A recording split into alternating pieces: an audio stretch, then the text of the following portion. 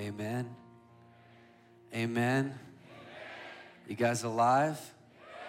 Give someone a high five next to you. An American high five.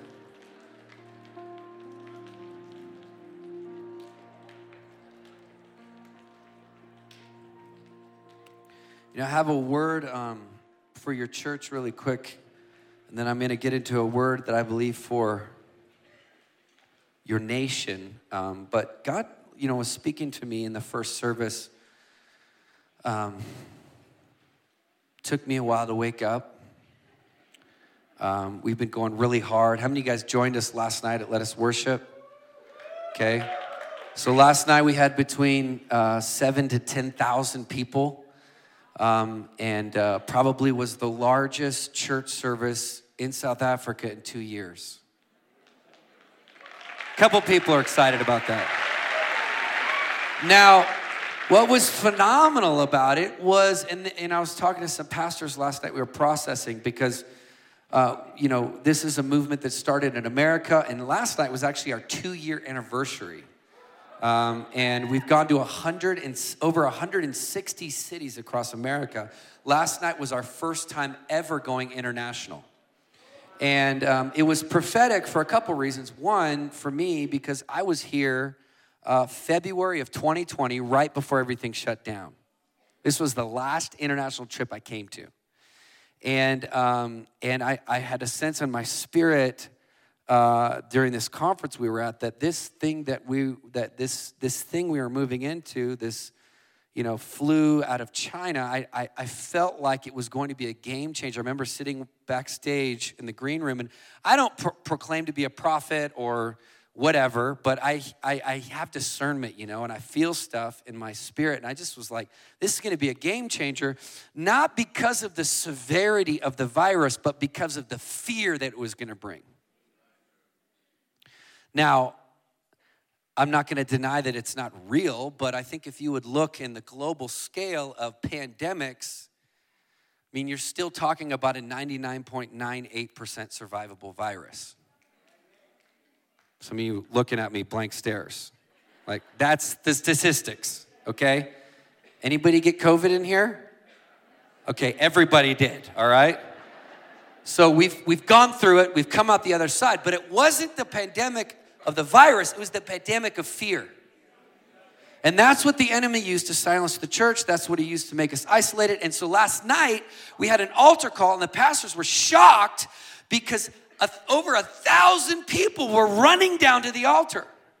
They're like, we've never seen anything like that. And I'm like, well, what do you think people have been doing for 2 years? They've been in bondage. They've been isolated. They've been lonely. They've been confused. They've fallen into addiction. And they want freedom. And I'm telling you, the post-COVID church looks different than the pre-COVID church. Come on, y'all got to talk back to me today. The post-COVID church isn't playing games. The post-COVID church, I'm telling you, we're bringing back altar calls. We're going old school. Repentance, consecration, holiness. And so last night, you can show them the clip. Here's a little clip from somebody's phone, of the altar call. People just running in from all over the field just to get right with God, to get on their knees, to cry out to God. Come on, look at that. Look at that. Just coming down from everywhere.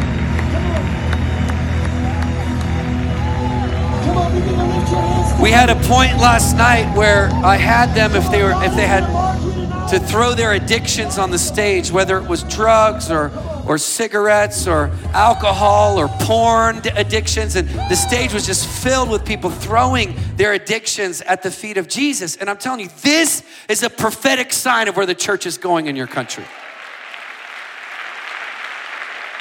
We don't have the opportunity to return back to being a Christian club or a religious service or something that is just nice. We're talking about an hour in history where the enemy is raging to take out the next generation. And the violent are going to take it by force. And I had this word, I didn't share this the first service.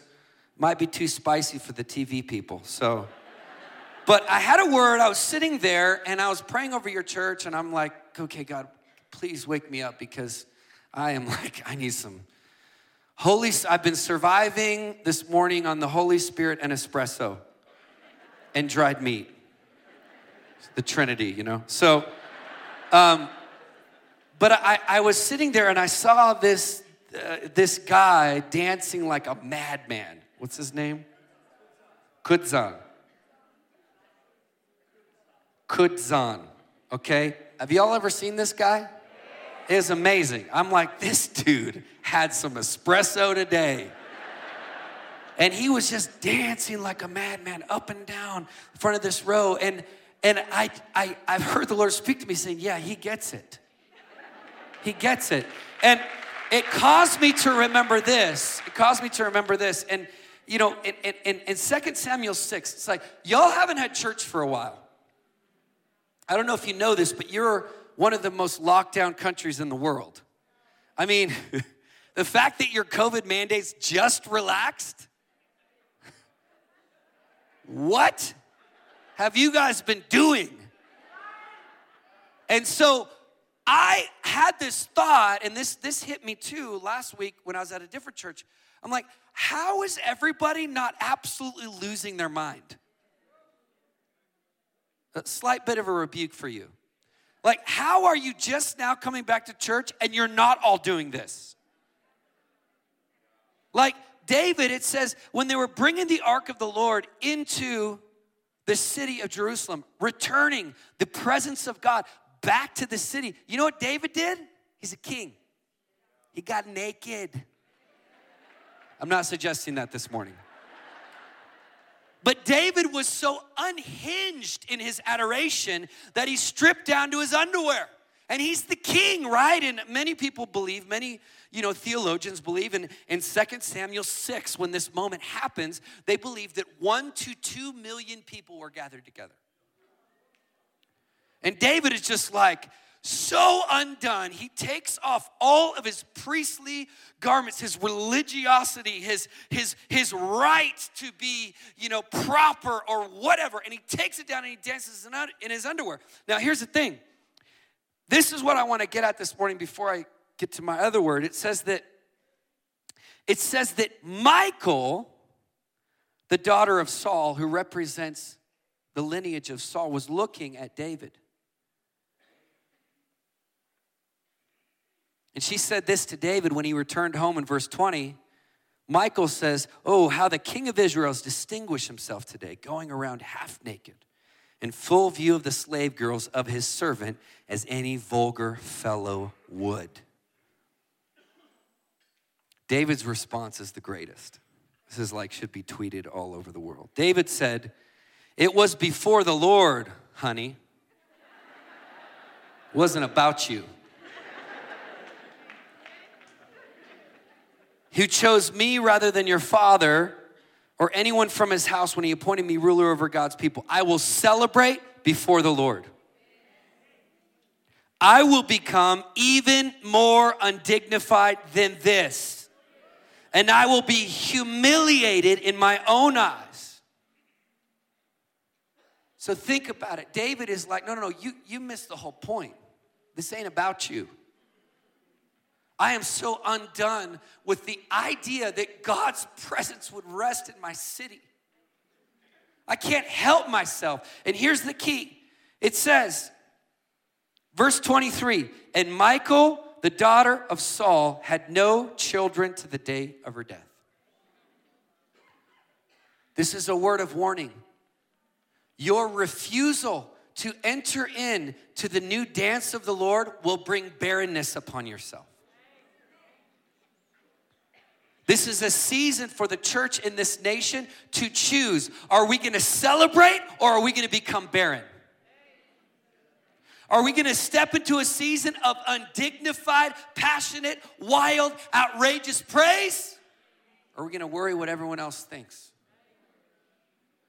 See, I wasn't shocked last night that many people came or that it was that explosive. I'm like, there's a pent-up desire to get together. Listen, humans were not created to be in isolation. Humans were not created to not have connection. Humans were not created to be sitting at home watching a live stream with 4 masks on. Humans were created to be together.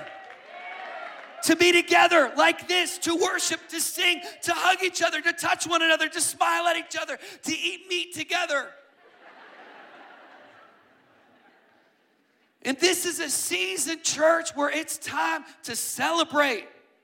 It's time to break off the fear and the dust of yesterday. Y'all should be having parties right now. 2 years of not being able to praise. I mean, you should be lighting the building on fire. You should be going crazy. You got 2 years of pent-up frustration. And so my encouragement to you is, listen, what we experienced last night, what you're experiencing, like this is a new move, get on with it. The church in 2022 looks different. What God is doing in this season looks different. We ain't going back to the way things were.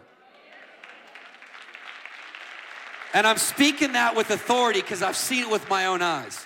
We're not going back. Turn to someone and say, it's a new day. Come on, tell them with a smile, it's a new day. Now turn to 2 Chronicles. I want to share a quick word. So hey, if you're at home, husbands, wives, and your husband strips down his underwear and starts dancing, just let him go. Let him do it around the braai. Let him celebrate the season.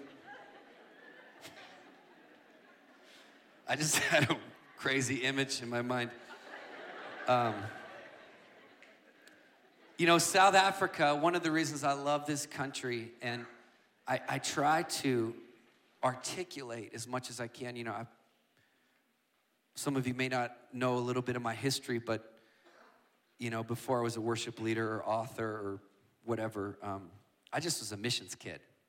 So I just grew up in the nations, and my parents were full-time medical missionaries, and I grew up as a missionary with a desire to spend my life in the nations of the world. Had no desire to be worship leader or be well-known or be a speaker or be on a label or do anything. I just was fully content running after Jesus in the nations. And I have a 20-year history of going into persecuted and closed nations, and probably have learned more about God and the gospel from the underground church leaders in Iraq and India and Afghanistan and North Korea and Saudi Arabia and many, many places that I've been around the world.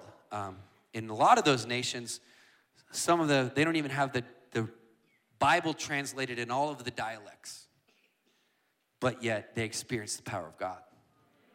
And so they were the first ones that started bothering me when everything shut down in 2020. All my international trips were canceled. I couldn't go anywhere. I'm in California. We call it lovingly commie California. And our governor just was on such a power trip. And what's funny is that it took a lot of believers a while to understandably for us to figure out, okay, what's really going on here? What's really happening, right? Because you're saying that casinos are open and strip clubs are open and bars are open because they're essential, but the church is the problem. Come on, somebody. The church is the super spreader. But, you can go to Walmart and Costco where 2,000 people are running around picking up stuff, but you can't catch the virus in there, but you go to church, you're going to get it. And it took a while for some believers to get a sense of discernment, to say, maybe there's other agendas at play. Right? Anybody with me?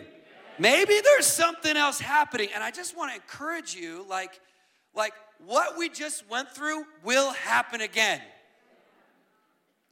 This is just, my pastor Bill Johnson says, it's just a trial run. And so we've gone through a test. How did we do? The good thing is there will be another one. You know, but for me, I was just like, what is going on? Like, and then my governor, like, tells us in California, oh yeah, you can't have church, and you also can't sing. It's like, bro, who do you think you are? First of all, this is America. Second of all, we have a biblical mandate.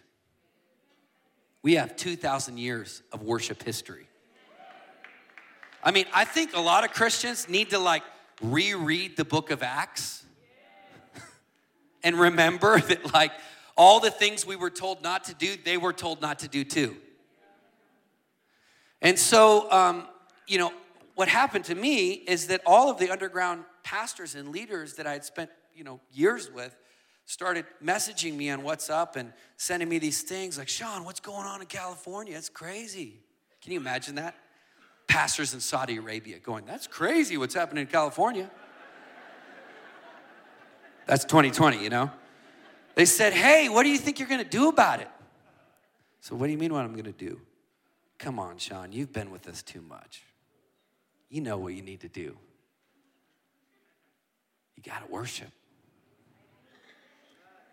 So I'm looking all across America looking for like encouragement, hope, somebody, you know, and my greatest sense of encouragement, hope, and actually trolling comes from my international persecuted church believing pastors. And I started to think, you know, this is a season of darkness, of heaviness, of insecurity, of chaos. This is actually the time when we're supposed to be worshiping. This is actually tests the core theology of what we believe. Do we believe that if you want to be like Jesus, you'll hide in isolation and never talk to your neighbor and put a mask on, and that's how you're really going to love your neighbor while your neighbor's depressed, suicidal, addicted, confused, and lonely? This fact really hit me because the first Let Us Worship that we ever did, first it started as a petition. I launched an online petition called Let Us Worship. And I said, let's just make a petition where pastors and leaders, predominantly in California and New York, the two most locked down states, can sign it and say, we are not going to submit to government tyranny. Let us worship. So anyway, then the Lord was like, you need to put feet to the vision. So 1 year ago yesterday, July 9th, 2020, we had a spontaneous gathering at the Golden Gate Bridge in San Francisco. The city was under I want to say it's something like a 4 or 5 week total lockdown. And I'm like, God, nobody's going to be out there. Meanwhile, in America, people were protesting and rioting, and people were encouraging that. But the church, super spreaders, you know. So I launched this thing, and I said, hey, you want to come and worship? Join us on the Golden Gate Bridge. Over 400 people showed up. Somebody got out their phone, put it on Facebook Live. Hundreds of thousands of people were watching this. It was shaky, the wind, could barely hear us. It was far removed from the nice, comfortable mega church that I was a worship leader at, where we just have the most perfect sound. And we look so cool on the stream. We just look so cool, you know, up there with our guitars, just worshiping. And here we are in the wind, on the bridge, you know, singing our hearts out.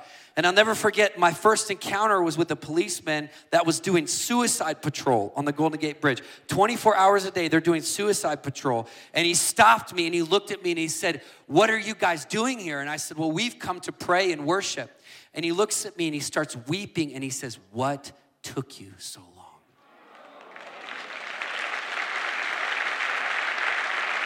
And I said, what do you mean? And he said, what took you so long? He said, don't you know that this bridge is the #1 suicide destination in America? Don't you know that we can't stop the amount of people jumping off of this to their death?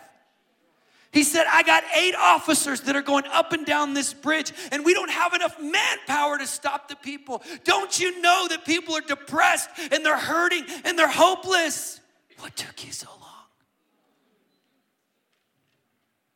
And I started to realize in city after city after city The amount of devastation and hopelessness. The abused being locked up with their abusers. The psychological damage it's done to kids. The kids that haven't gone to youth group in years, haven't had an altar call in years, haven't had a moment to respond to God in years. And here we are, worried about our own self-preservation. About a virus with the 99.9%. My heart this morning isn't to shame you, but I'm here to tell you that the enemy came in to shut down the church. And we have to recognize and say, all right, you know what? You overplayed your hand. We are roaring back in this season, and we don't just want our churches back, we want the whole city back. We want the townships back. We want the high schools back. We want the universities. And there has to be, listen, in the church people, and I know y'all are nice and you're sweet, you smile a lot, and you bri and you do all your things. But there has to be a little bit of tenacity in you. Where you have to rise up and say, everything that was stolen in the last season, I'm getting it back. The lost time with my families, the lost time with my loved ones, the lost connection, the lost worship, I'm making it count in this season. And devil, you're getting kicked in the head. And I feel like the church, like it's okay, man. We need to get a little feisty. We got a little bit lulled to sleep. And I think what we saw last night was a prophetic picture of what's going to happen even more. 2 Chronicles, we have this story of Jehoshaphat. He becomes king at, I think, around 35-ish.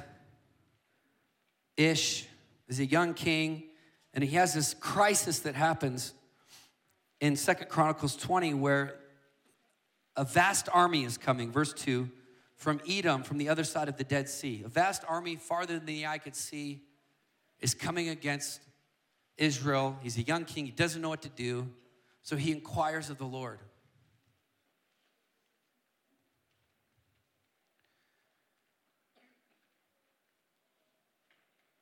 He proclaimed a fast for all of Judah. He sought the Lord together. He gave an address to the nation. And then in verse 14, a man shows up. The Spirit of the Lord came on Jehaziel. I said this before, it's kind of a weird name and a random person. That's kind of what I feel like my role is this week, is to be a weird name and a random person, to come and remind you.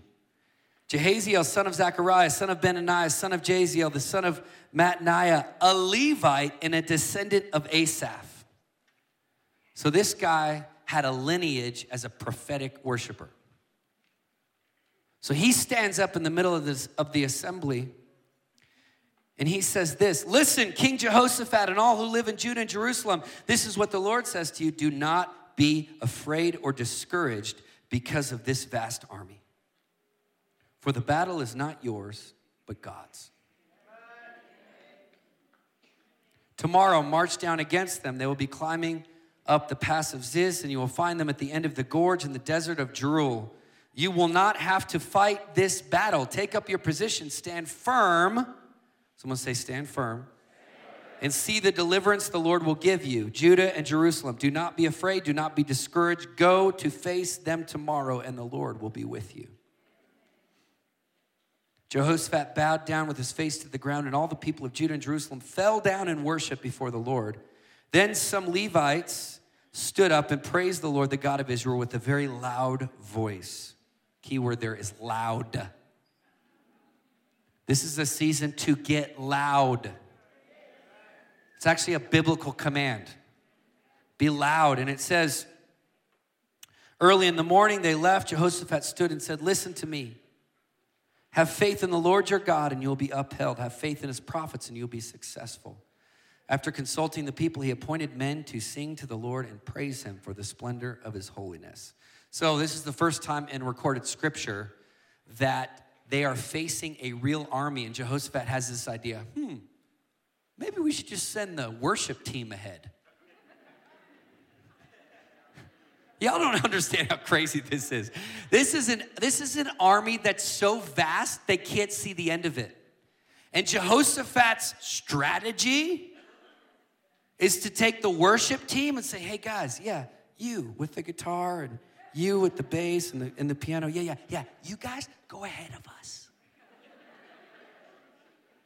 Imagine being a worship leader in that day, it's like, I don't know if this is part of my role.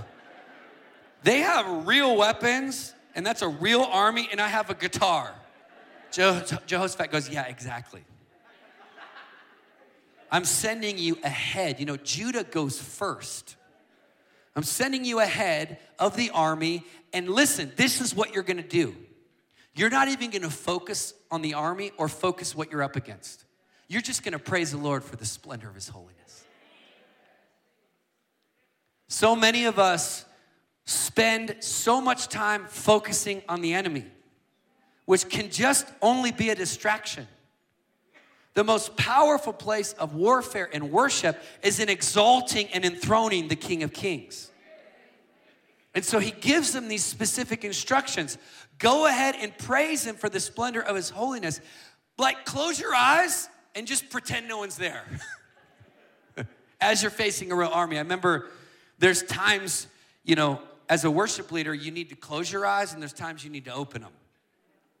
So David, for example, he's playing the harp before Saul, and he knows, I should probably keep my eyes open. Saul launches a spear, and David dodges it. I've had similar situations where the Lord's brought us to the front lines, for example, in Iraq, the height of ISIS. God sent us in there. We had friendship with the local Kurdish Peshmerga, which was the fighters. They're also Muslim, but they're the Kurdish Peshmerga fighters against ISIS. They're actually the ones that took ISIS out. And they came to one of our events one time. We invited them, the top leaders, and they stood in the back there during worship, and they said, oh, this is healing music. What you guys are doing is healing music. Can you do this for us on the front lines? I remember, we got that invitation. I remember calling my wife. I said, hey, so we got a cool opportunity to go to the front lines. And she thought front lines was the name of a ministry. So she's like, oh yeah, that sounds great. Then I sent her a selfie, literally at the front line with the ISIS flags behind me. And she was like, what are you doing, But we got invited by the Kurdish Peshmerga to go and worship. I got videos of it. It's all been, it's crazy to worship on the front lines because and I remember asking them because they kept inviting us back. Every time they were about to do a major offensive, like for example, they were taking over Bashik and these different areas that were ISIS controlled. They would invite our team to come. Yeah, come, just the night before and play your healing music. I was like, why do you want us to do this? And they said, because every time you sing, we win a battle.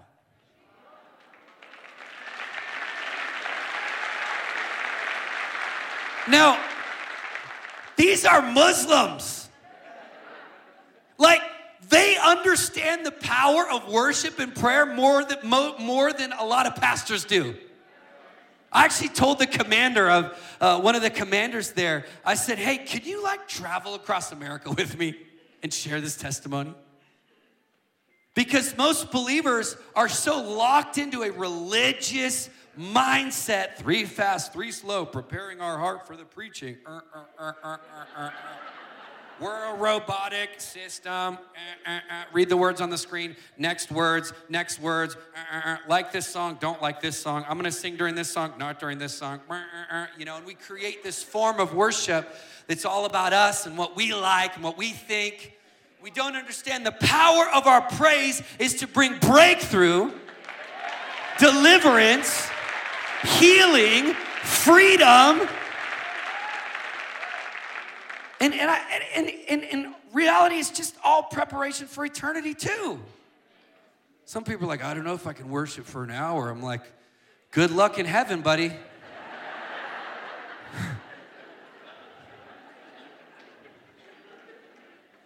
Well, it just gets boring for me. Well, I promise you, it's not because God's boring. It's because you're boring. And you need to get free. I mean, the angels are still only singing one word and they're not bored yet. Holy. And so, anyway, you know how the story goes. They begin to worship. It says after consulting the people, they went out ahead of the army and they said, give thanks to the Lord for his love endures forever. They don't even say like, I break the enemy and I bind it. No, they just say, give thanks to the Lord. His love endures forever. As they begin to sing and praise the Lord, the Lord set ambushes against the men of Ammon and Moab and Mount Seir who were invading Judah, and they were defeated. Well, Sean, I don't know. That's just the Old Testament, and that was weird anyways, and that's not applicable to a new system. Okay, what about Paul and Silas? Right? Two gnarly old dudes in prison, beaten, bloodied. They're in prison together, right? We know the story. And they're sitting there. They're not even trying to sing for a breakthrough. They're just singing because that's what you do. It's funny. They didn't say, hey, Paul, hey, Silas, if we sing, maybe the prison doors will open. They didn't even say that. They're just like, well, we're just going to sing. Why? Because that's who we are. And if we die in the prison cell tonight, we might as well go down singing. And what? They start to worship because they're amazing worship leaders in perfect pitch with an incredible band. No, they're two gnarly old dudes. I promise you it wasn't in perfect pitch. And they start to sing, and what happens? Heaven responds to the sound of their praise. And you know what's so powerful about that story? Right? The ground shook, right? And it says that every prison door opened. It doesn't say everybody was worshiping. Two dudes were worshiping. The sound of worship from two men opened an entire prison. Why was the enemy in the last season trying so hard to silence our voice? Because so many people were in bondage and in prison. You think our worship and prayer is just here for us to feel better? No. There's prison doors all over this city that need to be opened. I loved it. One of the most powerful things last night is the head of the police force in the area we were in got up on stage. And he hugged my shoulder and he just started weeping. And he said, I've been in the police force for 35 years. And he says, I've never seen anything like this. And then he looked over to me and he said, this is the best crime prevention there is.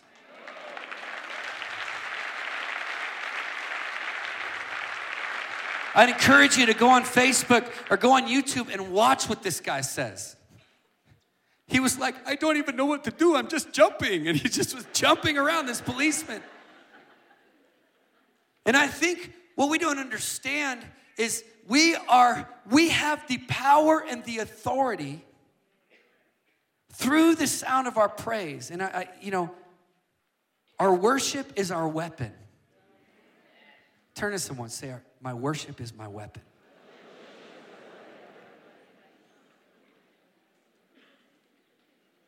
It's our weapon to silence the enemy. It's our weapon to bring confusion on the camp of the enemy. It's our weapon to break off the fear.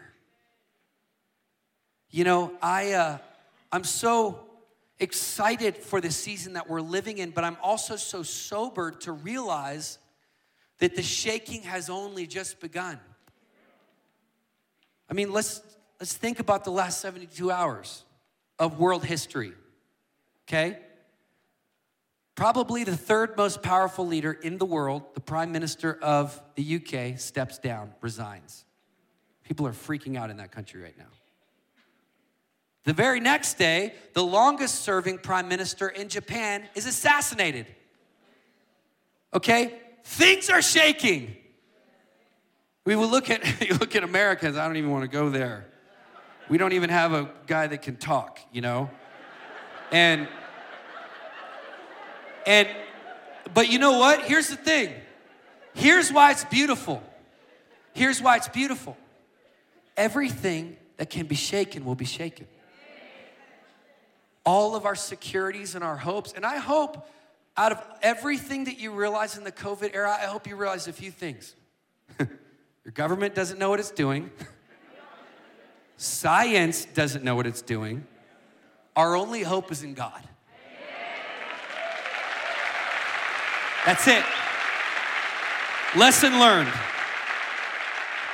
You put your trust in anything else. I mean, it was just so funny. The amount of times they flip-flopped and the things that they were doing, it was so ridiculous. I'm like, okay, you know, in America, it's like common sense, like went out the window.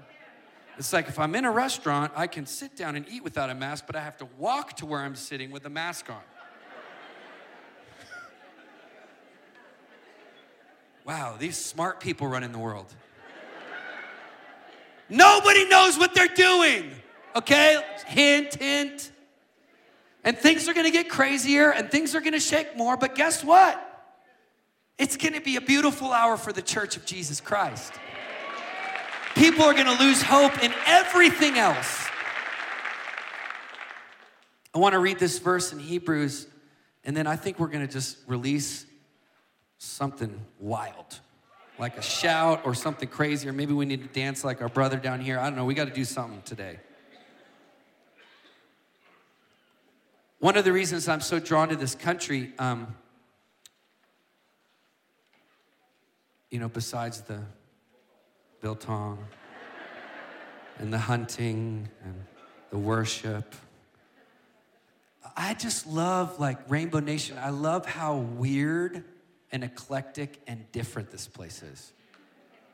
And I think people in South Africa don't even, maybe not fully understand that. This is a crazy place. I mean, it's funny, this week, like we're trying to do the conference and this event, and it's like the load shedding things happening, and I'm like,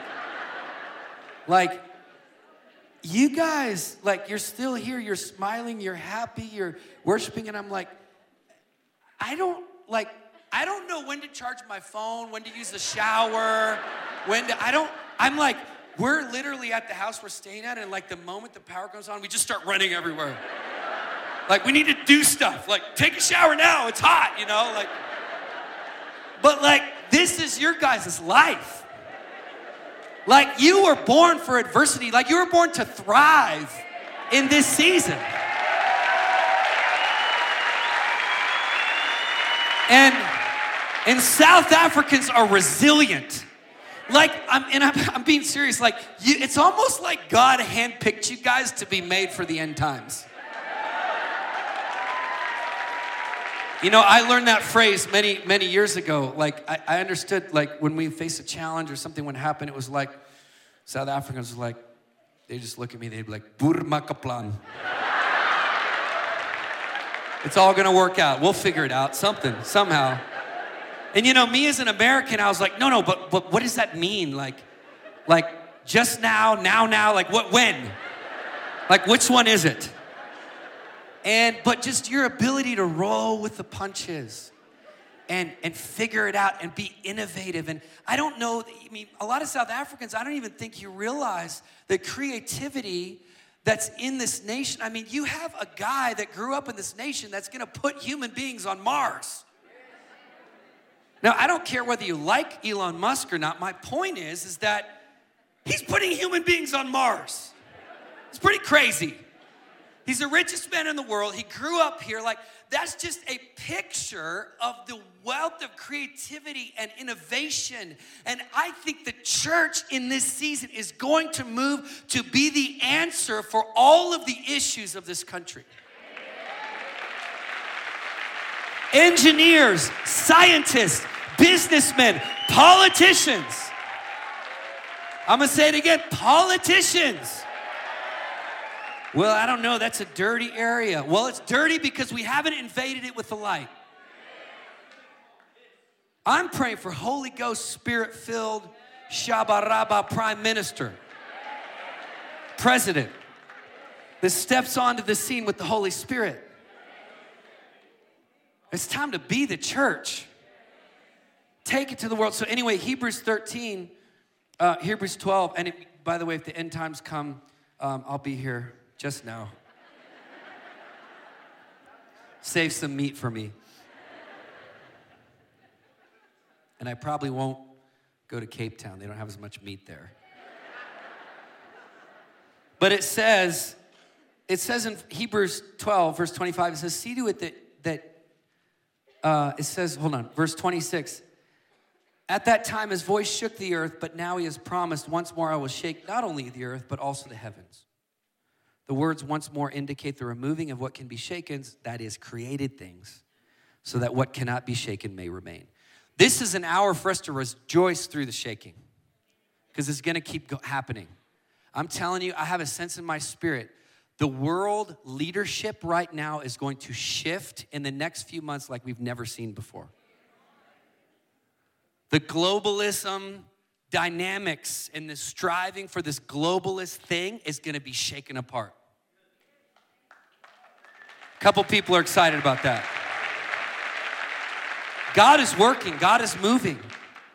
And it says, therefore, verse 28, since we are receiving a kingdom that cannot be shaken, let us be thankful and so worship God acceptably with reverence and awe. For our God is a consuming fire. So it gives us the prescription basically for the end times. How do you respond in the end times when everything can be shaken? I don't know if you were like me, but in 2020 and 2021, I would wake up in the morning, I'd be like, flipping through Revelation, I'd be like, which page are we on today? You know, like, good Lord, this is crazy. But the thing is we have the divine prescription for what we do in seasons of shaking. It says, let us be thankful and worship God. Well, geez, man, why should we be thankful? The world's going to hell. The rand is tanking. All of our structures and systems. And I was laughing during this power outage thing because the first couple of days we were here, we were at a place up north, and like when the power goes off there, like all the cell phone signal goes off. Because, of course, someone stole the batteries on the cell phone tower.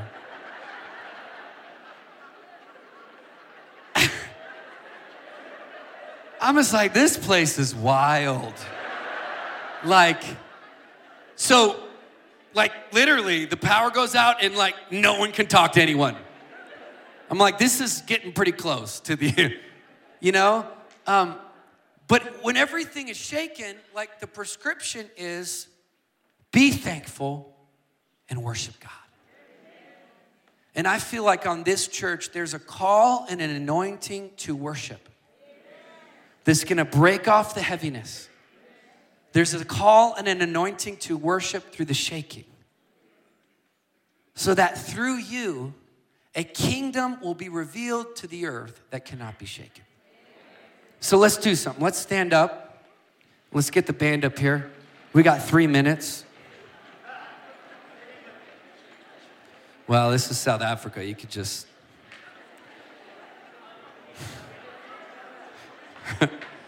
No, I'm a good preacher. I stay within my time.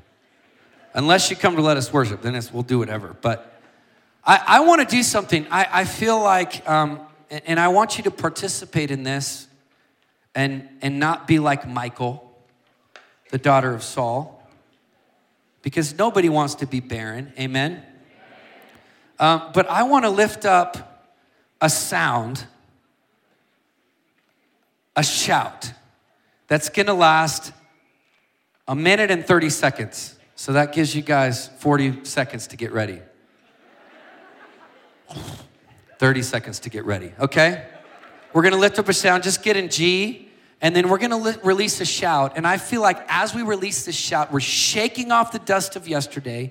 We're breaking through the fear of the last season. We're saying this is a season we are going to worship. We are going to praise. We're not backing down. The church of God is rising up in South Africa. The gates of hell will not prevail against the church. And we are going to see revival in this nation. Here we go. 3, 2, 2, 1. Shout! Come on!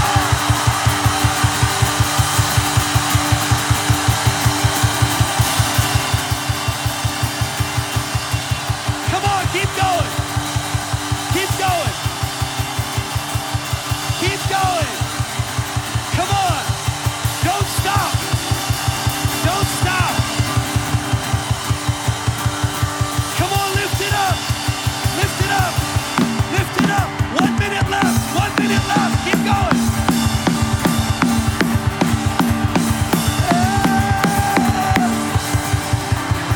Come on. Come on. Come on.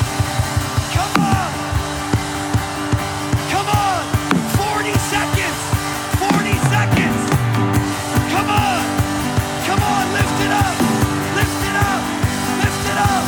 Lift it up.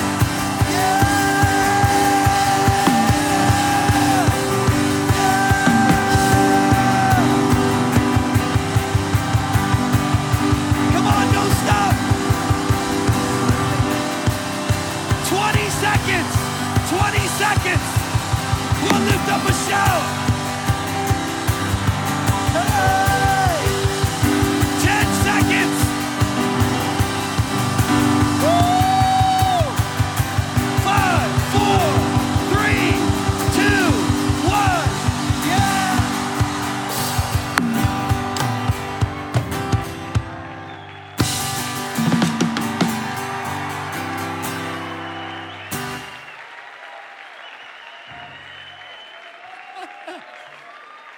Well, can we thank and appreciate Sean Feucht?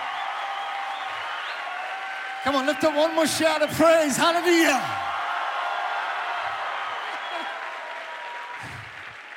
Let's pray. I'm out of breath. Father, we just thank you for what you have done here today. To you be the glory, the honor, the power, the dominion, and praise, both now and forevermore. Thank you that our hearts have been ignited today. But we declare that we will go with the fire of God into every place that you have ordained for us. We pray this in Jesus' name. And all God's people say, amen. God bless everyone.